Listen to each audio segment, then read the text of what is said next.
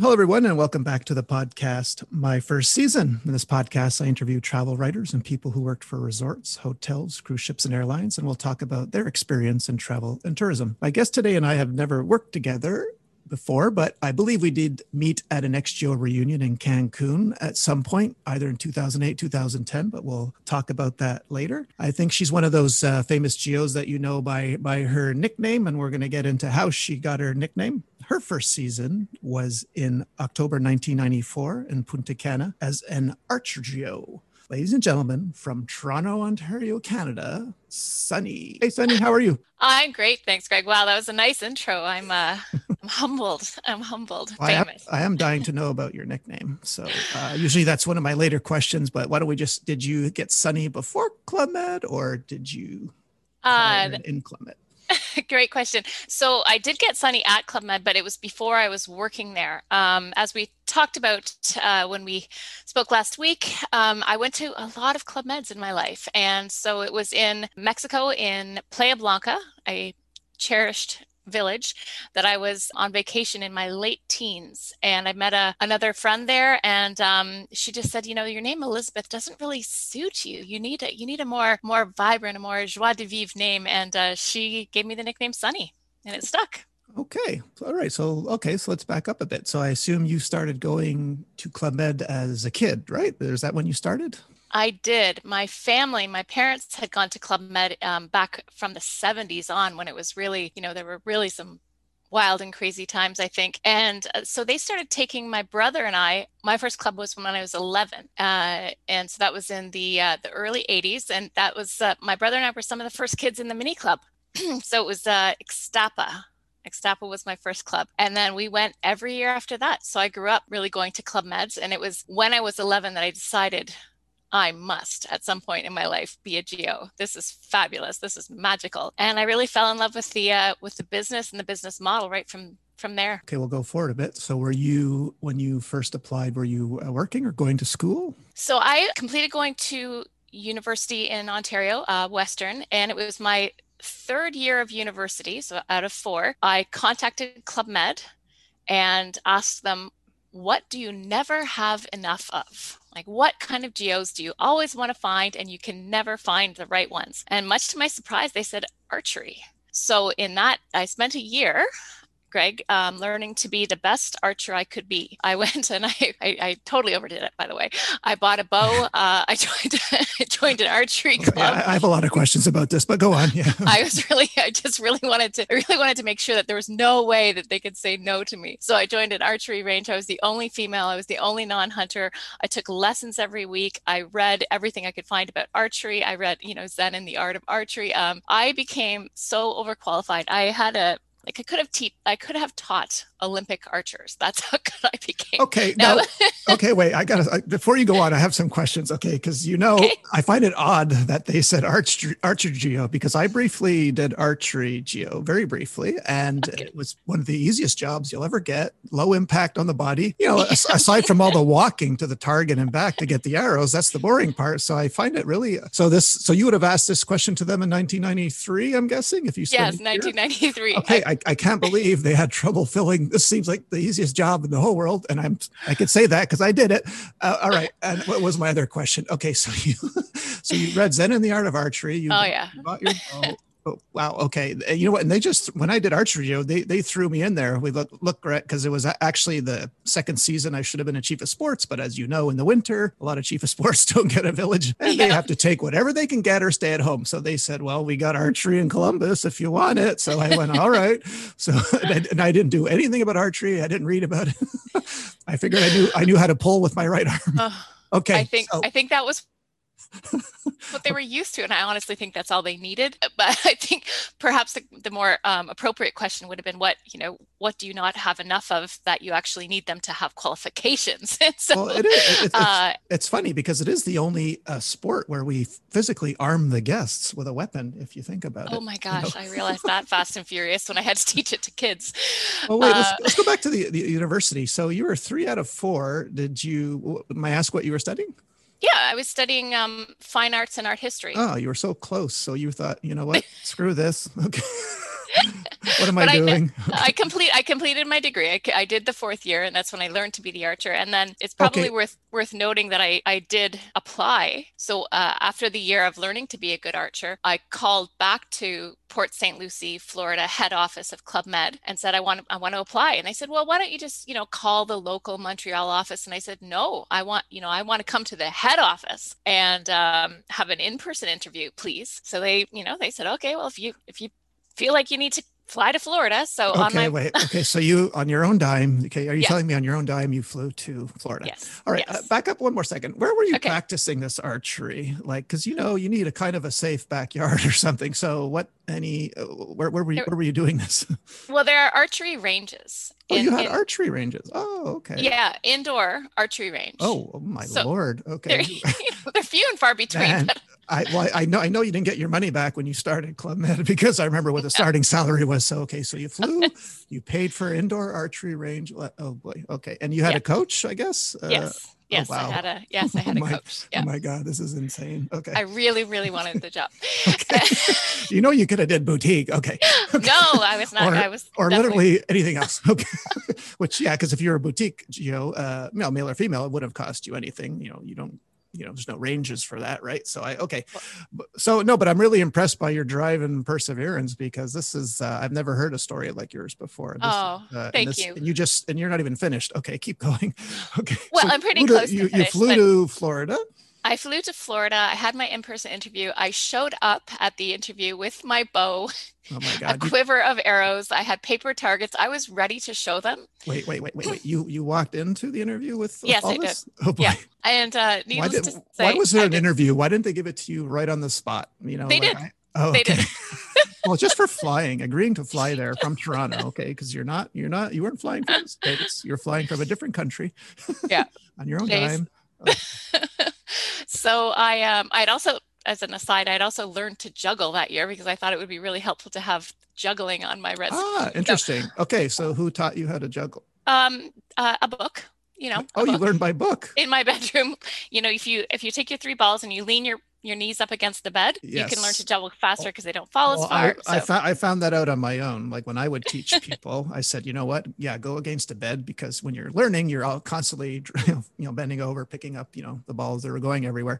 Okay, so this is there you go. fascinating because I learned to juggle in Australia in 2000 with help of the Oh, circus team. So do you remember? Because I remember the exact moment the third ball went in the air, and oh, because it seems so hard to do, yet the moment you get it, your brain opens up. You're going, oh my God, this was so easy. What took so long? So do you remember that moment where you first I got? absolutely do. I Okay. absolutely do. Yeah, it's like solving the Rubik's Cube for the first time. And you're right. Yes. It's like something tweaks in your brain and it's Yeah. so Yeah. celebratory. Why did I struggle with this? It's so easy. One goes up, one goes down. Keep it going.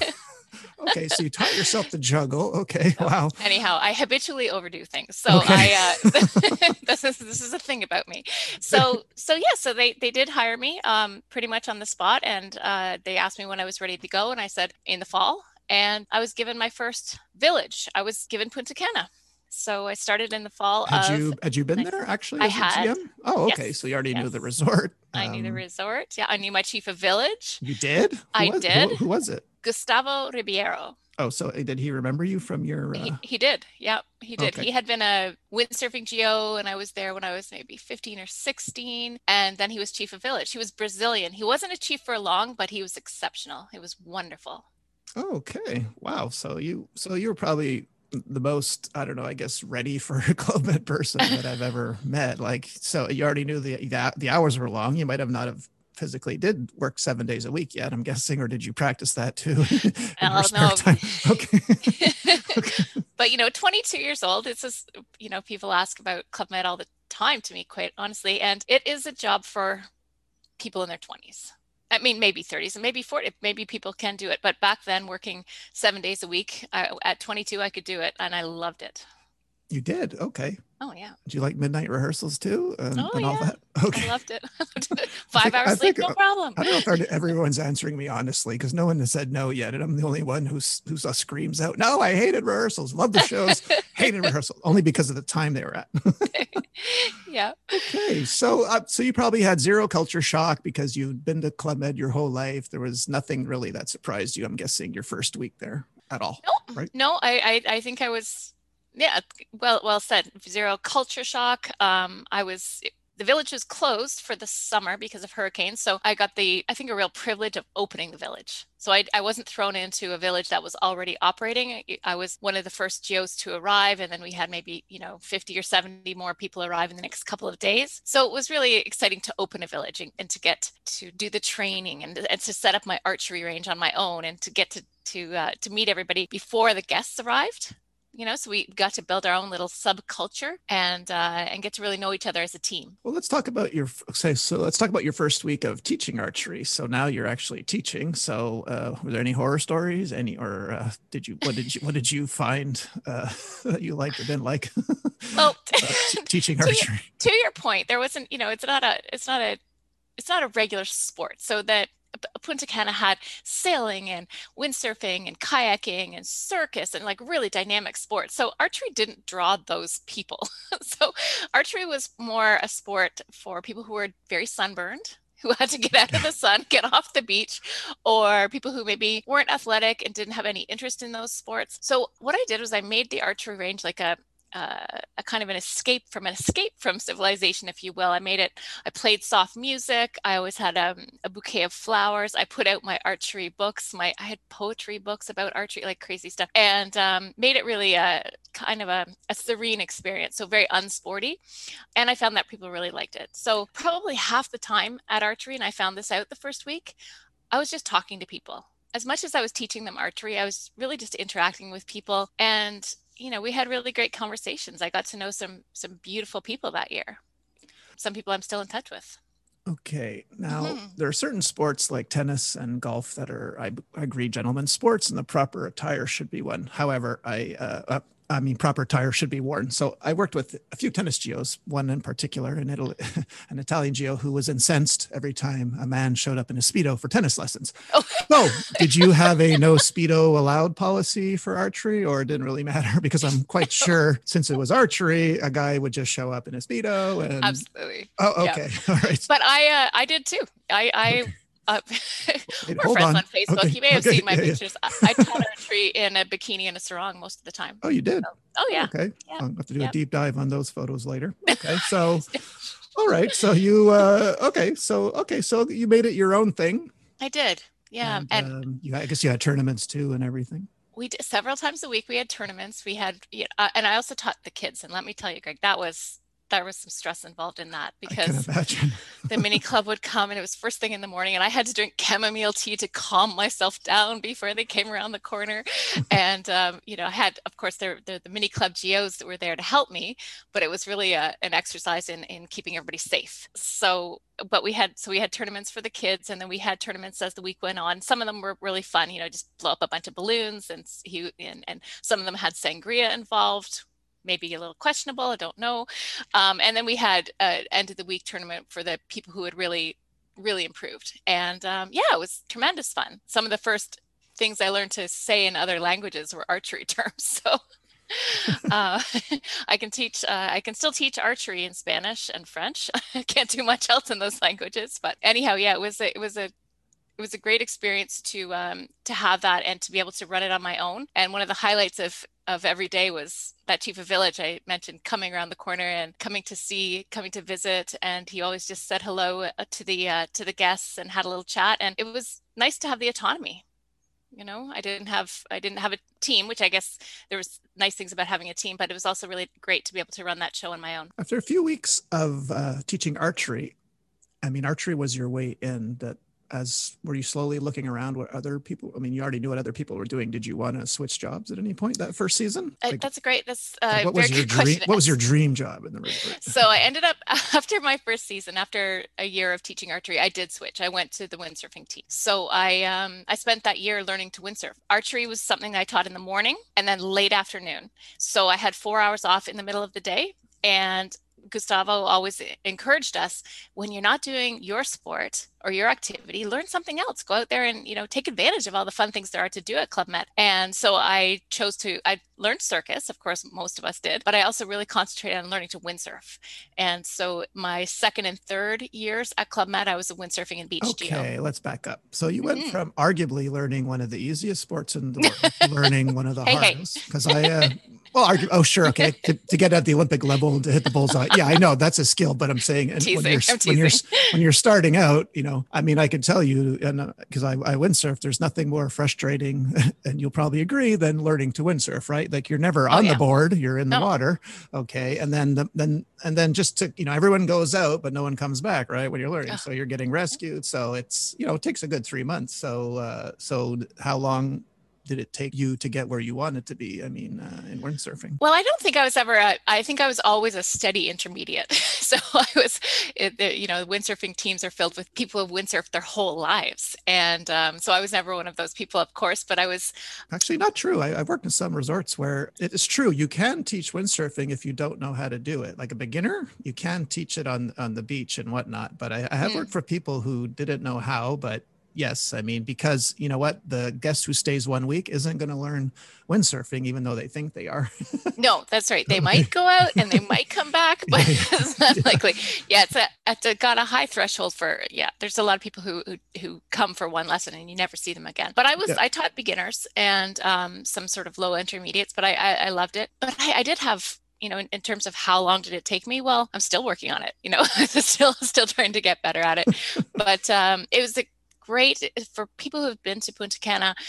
The water is clear, the water is shallow. There's nothing to really worry about in terms of like getting too far out because there's a reef out there and people can see you. So it was a really ideal place to learn. And I did have those 4 hours off every day, midday. So as long as I went out for a half an hour, and practiced 5 days a week, it was pretty enjoyable. It was pretty good. And I tried to not tax the team too much so that they didn't have to come and save me too often.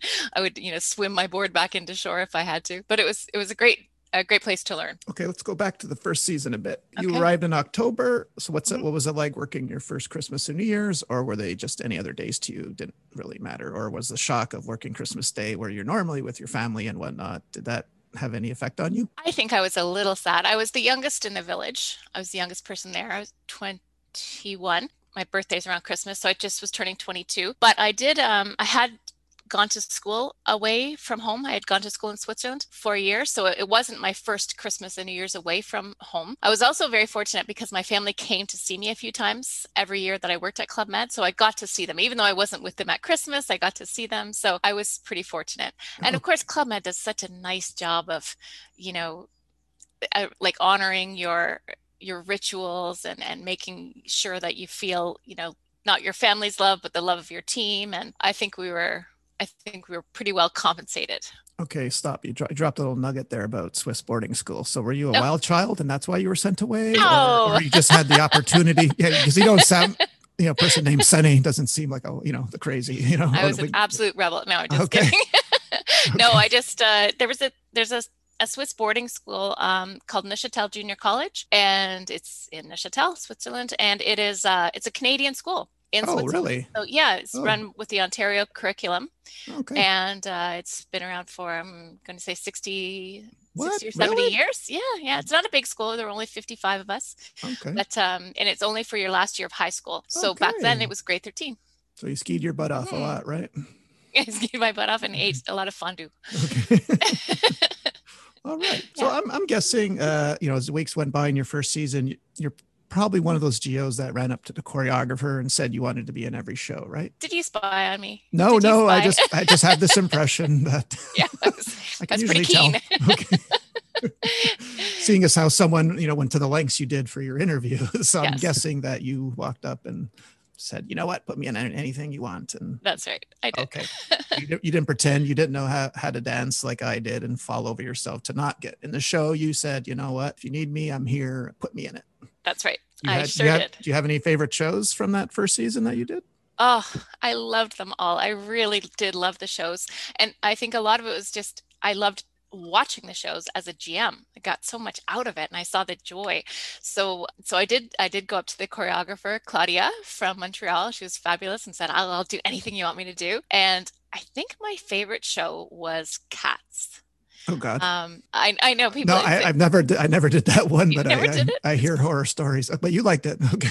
It's polarizing. I mean, it was very Okay. all in. The costumes were skin tight. The makeup was, caked on your face, and the ears Oh, and the tails. which character were you? Do you have the name of the character? I was, boy, I don't Were remember you Rum my name. Tum Tugger or something? Or No, that no? was a Okay. boy. Oh, okay. Sorry. I did Okay. have a few. I did have a few solos. Did you watch Did the recent movie Cats? And was it a train wreck, or did you not see it yet? I did not see it Oh, because it was okay. a train wreck, but I've Okay. seen it. I've seen the theater production. I think that was part of the reason I loved it so much. It was nostalgic for me because I'd seen the theater production of Cats with my family as a child. So it felt really fun to be performing it. But what I really loved about it, Greg, is we would start that show with us behind the audience. So they'd be sitting in the seats, looking at the stage, and the fog machine would start blowing the fog, and then we'd start crawling down behind the audience, through the audience, and just to see the looks of delight on the little kids' faces as we'd go up to them and meow at them, and it was just always fun. Just always so much fun. And cough out hairballs and whatnot.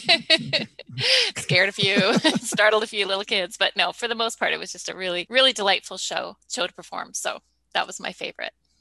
What were your top three crazy signs back in '94? I love that really hard one. I was trying to remember the name of it, where you do snap on their legs and then clap, and then you miss your hands and you drink the Oh, it's the like the booze. And story of the story of Club Ed one, right? I And love then that then one. they speed it up, right? And you do it double Yes, and it's a time. Okay. competition, and whoever Yeah. does the worst has to jump in the pool. I loved that.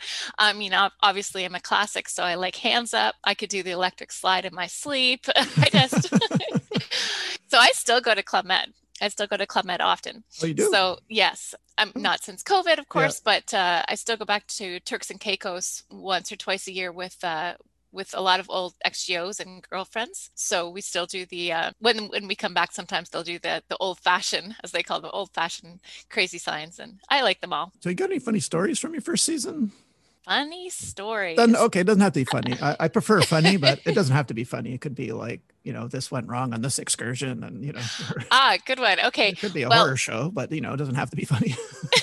as part of I think this is a great story. This is something I think about a lot. As part of all of our roles as GOs, we had to do what we did with archery or windsurfing or boutique, and then also for anybody who hasn't worked at Club Med, you have to do things like go to the airport to pick people up.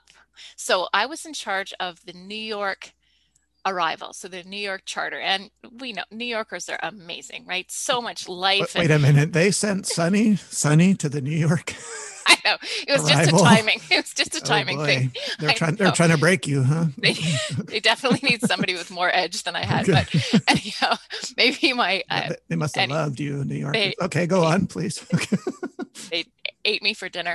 Um, but on one occasion, so you get everybody onto the bus and their luggage on the bus, and I'd stand up at the front as we started to drive and have the microphone and explain to the New Yorkers all the exciting things that were going to happen this week and what they could expect. And I always tried to throw in, and guys, if you didn't read your brochure carefully, I just want to tell you, you don't have TVs in your room. Because back then there weren't TVs in the rooms.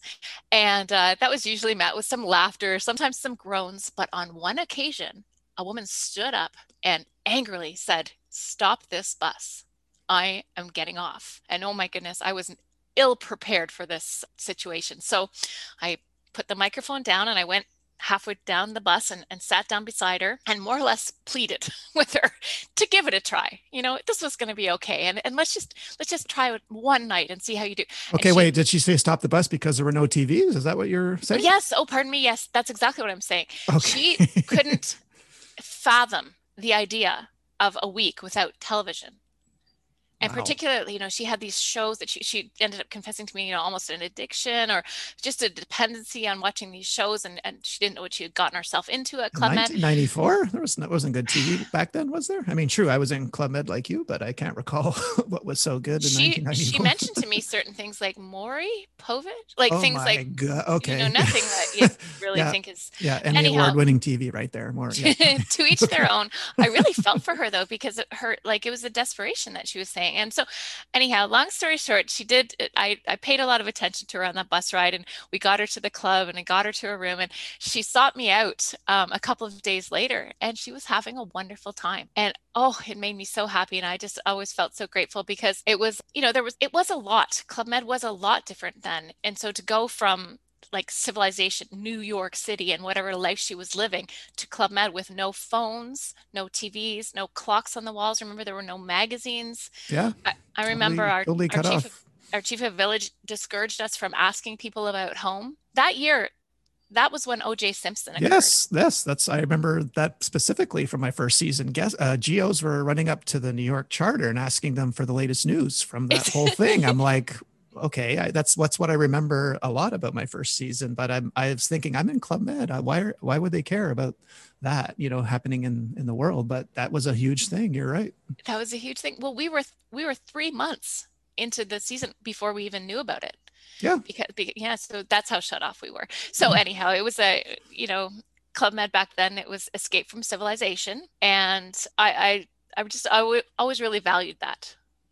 That's. And do you know why it was founded, Greg? Did you ever hear the story about how it was founded to help veterans? Yes. Yes, yeah. I did. Yeah. Yeah. Oh, what a wonderful thing. If there's ever a time, I'd say we need that now more than ever. I think it would be wonderful to have a club that still operated like that. Yeah, it was founded in 1950, which was just five years or less after the war. So yeah, that's right. To help veterans escape. It's a fabulous story. Yeah. Yes, it was. So that was pretty profound for me. Not that funny, but pretty profound. I guess something funny that always and slightly embarrassing was that as the archery GO, if you remember, we always did those sports demonstrations. So the guests would come to the village, and on the first or second night after dinner, we'd do a sports demonstration around the pool. And so the sailboats would be put into the water and then show people how to sail in the swimming pool, and different tennis players would hit balls across the pool at each other, and it was all very fun. And my job as the archery GO was to shoot balloons out of the pool. So we'd put the balloons and weight them down a little bit. Okay, and as you know, later on in years they stopped doing that because I think they learned arrows actually skip across the water, right? Oh my gosh, did they really? Well, this is what I heard. They at one point you weren't allowed by I know for a fact by 2001 you weren't allowed doing any archery demonstrations at the pool. But yeah, because there's a certain angle where it'll actually skip across the water, and of course. Oh my gosh, I'm glad I didn't know that until right now. Okay, so for you, they suspended the balloons with a weight, and you had to and you hit them every time, right?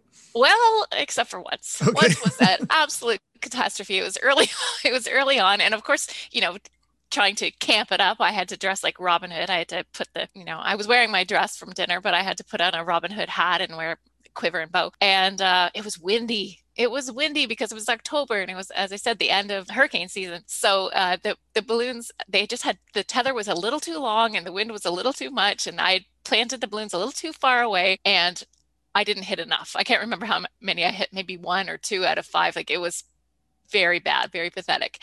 And so my chief of sports on the microphone said, okay, so everybody, would you like to see Sunny jump in the pool because she did such a bad job? And there and then I had to jump in the pool in my dress in front of 600 people. And that was truly devastating. So I never made that mistake again. Still have nightmares. Yeah. Okay. We all have those. We all have those stories. Yeah, and that pool probably wasn't warm at all that night. If it was, it was just winter. Yeah, sheer humiliation. It had nothing to do with the temperature of the pool. But yes, we all have those. So, good question. Other than the chief of village, were there any other managers or even employees that stood out to you that season? I mean, it could have been a chief of service or anyone, a regular GO, that made a good impression on you.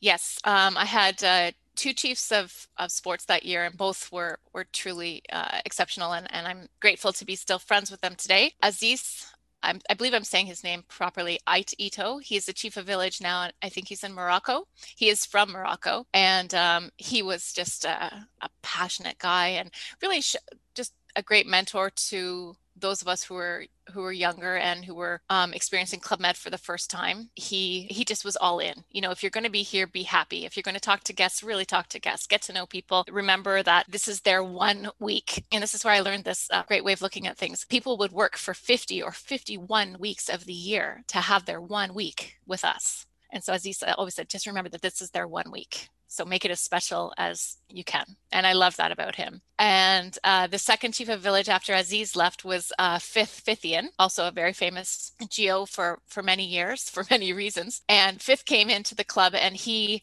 had been a land sports GO, I believe. And he came in as, it was his first season of being chief of sports. But then about a week into his tenure as chief of sports, our chief of village, Gustavo's wife, went into labor in the US. So he had to leave the village. So Fifth went from being land sports to chief of sports to chief of village, all within about a 3-week period. And there was some chaos that ensued, I'll have to be honest, but he was up to the task, and he did a great job. Oh, excellent. Yeah. Wow. Okay. Yeah. That doesn't happen that often where you get promoted that fast, but yeah, I guess. He went back. Yeah. No doubt. Cause now they're doubling up chief of villages and resorts now that are opening. So, but isn't that the way that Club Med was? It was, I think about that, like, stepping up to a task was something we did all the time. Okay, so somebody's hurt themselves and they can't do this role in the show. Can you spend a couple of hours, learn it, and do it? Absolutely. It was a very can-do attitude. Can you put together a palace night for tonight? ABBA's greatest hits. Can you do that in the next couple of hours? I love ABBA. Absolutely. I wish I never got to do ABBA, but I love ABBA. Okay. Never been embarrassed to say that. Okay. Good for you. All right. Well, you must have a current question. So does it ever happen to you where you still have the recurring Club Med dream? You're working as a GO. Do you dream? Do you have that dream or no? Because a lot absolutely. of people do. Oh, okay. Absolutely. Yeah. And sometimes it's a really wonderful dream. And sometimes it's an anxiety dream. Like, oh my goodness, I hear the crazy signs. Where am I? Why? I have to run. I have to get there. I have to move tables. But actually, on that note, something that happens when I go back to Club Med with girlfriends who also are ex-GOs, we feel compelled to work sometimes. If we see something out of order, we feel like we better go fix it, move it. We say hello to everybody we walk past during the day, and our need to participate. I still go in the fashion shows and still do every crazy sign. So I think it's something that, if you had a good experience like you and I were blessed to have, that it stays with you in a very positive way. Very true. Very true. Once a GO, always a GO. Is that the expression? That's what it says. That's what it says. I love it. And I also have taken my kids, my husband and I have taken our kids to Club Med, and they have great impressions, and I wouldn't be surprised. They're mid teenagers right now, but I wouldn't be surprised if they become GOs one day. I'd be so proud. It'd be so wonderful. Oh, you certainly can teach them archery, right? I don't think they want to. No? Okay. They probably saw what the land sport guy gets to do and I'd rather do that. Yeah, okay. I think I'm going to be good with tennis, swimming, snorkeling. Yeah. Yeah. So when did you end your season at Punta? Like you arrived in October. So when did you, when you were gearing up to fill out your dream sheet or whatever, what I guess we're in 95 now. Like you stayed at least 6 months there? I think I was there until August. Okay. So did they ask you where you wanted to go next? Yes, I had a couple of opportunities. I could have gone to Lindeman that year if I wanted, which Australia. So obviously very exciting. Why didn't you? Because I would have had to do archery again. And I was ready to move on from archery. Oh, but it would have been so worth it. It would have been so worth it. And I would have been able to work with Gustavo again. And I loved working with him. But I really was ready to do a new sport. Okay. And, it was, as I said, there were some advantages, the autonomy and everything, but I was a little bit lonely when the weather was good or the village wasn't very full. I could go hours without seeing anybody. So I was ready to try my hand at windsurfing, and I accomplished a lot, to be able to learn to be a good windsurfer. And I called GA and said I would like to try windsurfing. And so I was placed in Cancun. And that was a singles village at the time. So going from Punta Cana, which was family, to like wild and crazy Cancun, yes, as a beach GO was like quite a new experience. Yes. And that's what you're there for. You're at Club Med to have experiences. So it was good to have something new, to try something really different. And so you liked your time as a windsurf geo?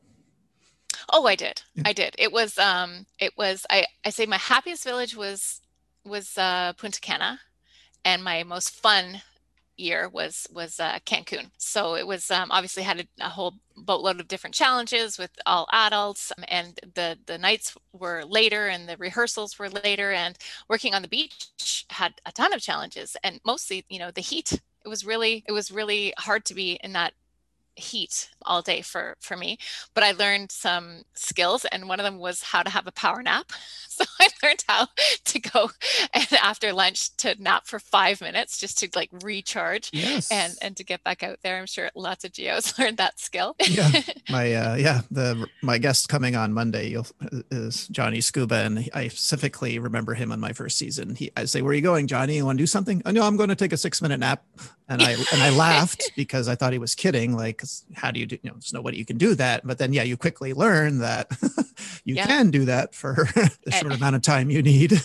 And you must do that. Yes, I learned that skill. But I had a wonderful time. Cancun was exceptional. It was a beautiful village. So that village, I'd been there before also as a young teen. And when I was there in the 80s, the stretch of beach in Cancun had 4 hotels. And then when I went back to work, I think that right now there are 194, 192, something like that. So it was really interesting to see the transition, but it was a great club, and, having the beach on one side and then the lagoon on the other, and all the great opportunities for water skiing and water ski shows. It was a cool village. So if Punta is your happy one and Cancun is your fun one, would magical be the same as happy? If I asked you, was any of your seasons magical, or do you not use that word? Oh, you know what? I think all 3 years were magical, because I concluded with Sonora Bay, and that was quite magical. If anybody's, people picture Mexico and you think about palm trees and beaches, but Sonora Bay on the other coast of Mexico, just a 6-hour drive from the border of Arizona, was so different. And I worked on the beach there as well before moving into PR, public relations. And I remember looking up to the mountains, standing on the beach and looking at the mountains and seeing dust. And it looked like it was being kicked up, like it looked like it was dust in motion. So I grabbed the binoculars and looked up, and it was wild horses running through the mountains. And I'd never seen anything like that, and I'll remember that vision the rest of my life. So that was quite magical as well. Well, we're recording this on July 15th. Yesterday was Bastille Day. You would have been in Punta Cana in July for Bastille Day. So, but I guess being you were a GM, like I didn't know what was going on my Bastille Day. I was completely confused. But obviously you knew what Bastille Day was, and because you were probably at Club Med during this time as a guest, right? So you knew what the people were doing, right? Well, actually, I'd never gone to Club Med in the summer, because as a Canadian, we have 2 or 3 good months of summer. So my family didn't go to Club Med in the summertime. We always went over March break or December. So no, Bastille Day was completely befuddling to me. Okay. Pretty much still is. But didn't we all just, get into the costume and celebrate what we celebrated? Oh yeah. Someone says, "Here, take this flower bomb and throw it at the prison." Okay. But I had no idea, had no context. We really learn about Canadian history if you're, going to high school in Canada. I don't recall learning much about any European history, so I was completely, like you said, befuddled. Yes. Why are you, putting cannons on the beach, and why are we making flower bombs? And just shut up and do it. Okay. That's right. Again, that can-do attitude. All right, I'm on it. Yes. Yeah. Well, there was a lot of that, and that's my first season. I believe there were 17 different nationalities that I worked with, and we had a lot of Brazilians because Gustavo was Brazilian. So we also celebrated all kinds of things to do with Brazil and South America, and it was fascinating. I loved it. And you kept up the traveling. You mentioned me last week. You actually backpacked around the world or with your kids. So what's that like? I did. Well, I think, thanks in part to my years at Club Med and to my parents, who are adventurous spirits, and I grew up sailing and doing different adventurous trips. In 2017 and 2018, my husband and I and our three kids backpacked around the world for 10 months. We took a year off. We rented at our house. We both were able to get leaves of absence from our careers, which was wonderful. And we took our kids out of school, learned to homeschool, and we went to 19 countries, 5 continents, and we stayed in 94 different places, Airbnbs and huts and hostels, and had a wonderful, and it was 69,000 kilometers we traveled. Had a wonderful time. Really a great trip. Was it hard for the kids to come back after all that? Because I'd imagine it would be, right? That's fun. Not many people get to experience that. So was there any kind of like you had to reintroduce them to society and now you got to go back to school in the classroom? And was there any of that or no? Or they were good? It was. So sometimes people will say, how was that vacation? And I would say, it was not a vacation. It was real life. So the reintroduction to a degree was challenging, but we really traveled minimally. We each traveled with a 7-kilo backpack. We didn't stay in tourist places. Typically, we tried to go to off the beaten path locations and to show our kids how people really lived around the world. And out of the 19 countries, 16 of them were developing nations. So, we saw, we were in Bosnia and Nepal and Cambodia and Peru. So we stayed in places that were, they weren't luxurious. And so I think when our kids got home, there was, amongst a lot of other things, there was a lot of gratitude. A lot of feeling like. So they missed their bed. Okay.